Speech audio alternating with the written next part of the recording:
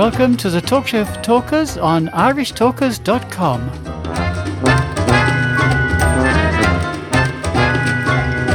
Good evening, Toastmasters, would-be Toastmasters, listeners and friends. You're very welcome to the Talk Show for Talkers on irishtalkers.com. Our email address is info@irishtalkers.com. You can also find us on Facebook as the Talk Show for Talkers. And we look forward to your comments, questions, feedback, and you may even decide that is an evaluation. You can also listen to previous shows on our website, irishtalkers.com. We also publish the Public Speaking Weekly, and this is a roundup of links from the internet. It's all about Toastmasters, public speaking, fear of public speaking, confidence, leadership. So look out for the newspaper link on our website. My name is Ted Malamphy, and I'm joined again this week by the prolific, passionate Paul O'Mahony. Thank you very much for the introduction, Ted. I'm grateful for it. It's a delight to be here with you. Thank you, Paul, and it's always a delight to be with you. And of course, we have the magnificent, multi-talented, mindful, and even motivating Moira O'Brien. I think we should be able to cut down on the backslapping a little bit, Ted. One person can only be one of these things at a time, surely. We can't be all but you're multi-talented. Paul is persuasive. Today's show, listeners, we have the usual mix. We will have a thought for the week. We will have a word for the week. And this is a show that's going to be slightly coming at you from left field, because we haven't got the usual mix of what we have in segment 3 and segment 4, because we have a special guest which you will be tuning into tomorrow around this time. That will be Saturday afternoon, because we have District Director 71, John Cox, to talk to us about Toastmasters and his travels through the organisation right to the very top of the pile. Well, I'm eagerly awaiting hearing our District Director and his words of wisdom, assuming, of course, they are words of wisdom, which I think we have to assume that having reached the dizzy heights of District Director, that he knows what he's talking about. Oh, he certainly does, because we were so fortunate that we had our District Director in Division A for our humorous speech and table topics contest. And he was our guest from District 71, and he did a marvellous job, and he enthused us all. And it's always a pleasure and a privilege to have someone from the district leadership team to come along to our division finals. This is the only chance that lots of our members will get to meet our District Director. Indeed, and I was very pleased to see that he came. And he was very encouraging, let's say, at our division conference, division contest. It was, and we also had the advantage that we had the persuasive, prolific, and passionate Paul O'Mahony as the contest chair. He did. He was. Paul, come on, you're being very quiet. Let's hear. And Paul did a superb job, particularly since the district director was sitting there. What was that experience like, Paul, being the contest chair for the division final? Oh, Ted, it was humiliating. No. It was, what was it? I mean, after all the mistakes I made, Ted, I've got them all listed down. But one of the things is that I really do think it's a very good experience for every Toastmaster to have as soon as they feel up to it. I think it's a terrific opportunity. You get nicely nervous. You have to read the rule book.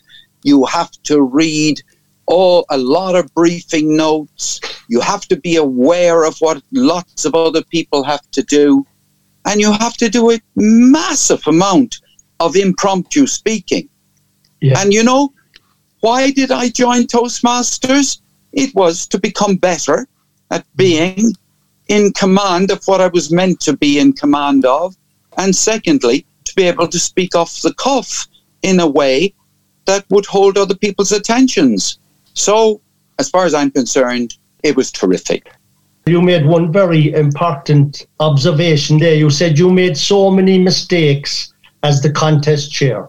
Well, they're not mistakes, they're opportunities for learning. And if you can learn half of the things you felt that you didn't do right, what a fantastic day's work that is. Well, one of the most amusing moments for me was when I almost, if it wasn't for the team supporting me, I almost forgot to introduce John Cox, the district director. I almost dropped him off the agenda. Yeah. So I shall never forget that. And it's not as if the district director was sitting down at the back of the room. He was right bang plumb in the centre of the room in the front row. Well, yes, and that was the moment when I wasn't trying to catch his eye. I was trying to catch your eye, and you were sitting way back in the room. That's right. So I was distracted. Now, look here. Do you have any quotation for us this week? I have a lovely quotation given to us by one of the most historical and persuasive people who lived on this planet. This is given to us by Nelson Mandela. The brave man is not he who does not feel afraid, but he who conquers that fear. So the brave man is not he who does not feel afraid, but he who conquers that fear. Well, that's very true, Ted. I think that'll apply to almost everyone. If they can conquer the fear, that is. Indeed. When you see the brave man is either foolhardy, which probably applies to most of our young soldiers who know better than to rush into battle without thinking about their own safety, or it is those who have a sincere desire to prove something or to achieve something, and the risk is worth taking. Nice explanation of that piece by Nelson Mandela, Maura. Thank you.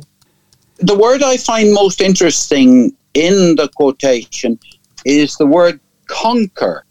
Yes. And it's interesting that for me personally, because I've never really thought that I'm able to conquer something. I'm able to live with fear, be aware of my own vulnerability to fear. Conquering it is terrific if you can do it. And it's also a very evocative word. It's a terrific word for somebody to use. And especially when you're talking to, let's say, a big group of people, to conquer something. Let's go and conquer. And I suppose that's who was the man who came down from Asia and set out to conquer Europe? Genghis Khan. Genghis Khan was a superb conqueror. So was Alexander the Great. These people are usually military people, and Nelson Mandela wasn't a military person. So it's interesting, but it's just an example of using a word that catches the attention of your audience. Something Paul, I'd like to broaden the context of the brave man is not he who does not feel afraid, because that could be down to you personally. You might be just after getting some dramatic and drastic news from your own doctor, and then you'll have the challenge, depending on what that doctor said to you, that you might have to conquer your fear because of the road you're going to have to go down because of something that you're after getting that might be ending your life very shortly. Well, we could discuss this for a long time, and if we do that, I think we won't get an opportunity to introduce a word of the week. I have a special reason for introducing this word, which I think is the most useful word in the English language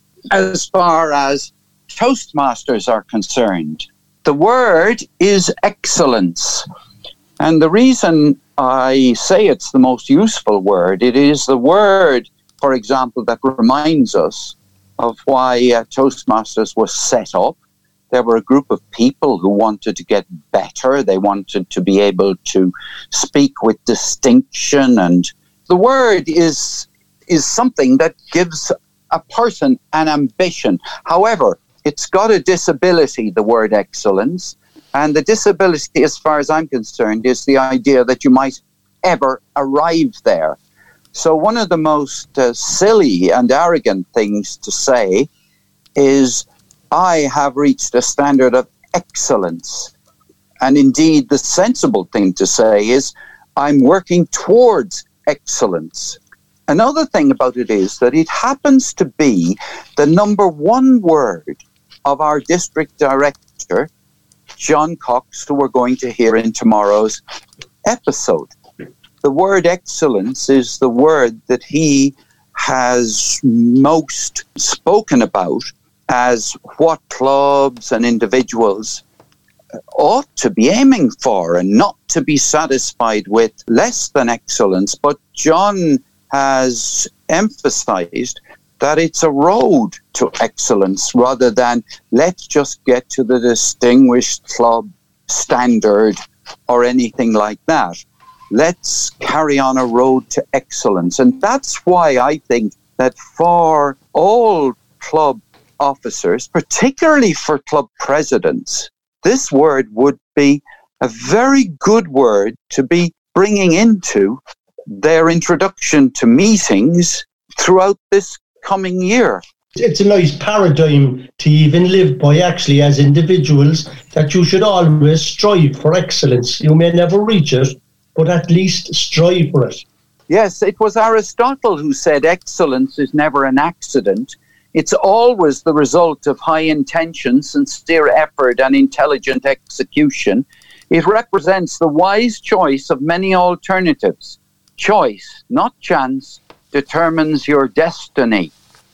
And once again, it was Ralph Marston who said excellence is not a skill, it's an attitude. It is, yeah, I have to agree with that. And that's why I thought you flagged it for our district director, John Cox, because he does use that word quite a lot. Striving for excellence in everything that we do in Toastmasters. Well, I think a district director, and indeed a club president, has an opportunity during their year in office to adopt one single word as the word for which they're going to be remembered and associated. And I think that is an excellent practice that John Cox is demonstrating.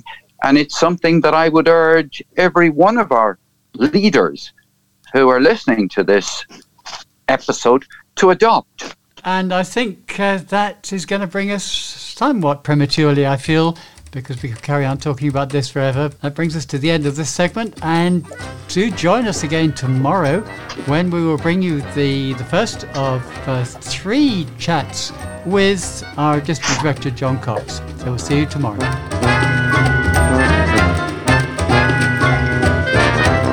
The Talk Show for Talkers is published every week in sections at 4 p.m. every Friday, Saturday, Sunday and Monday.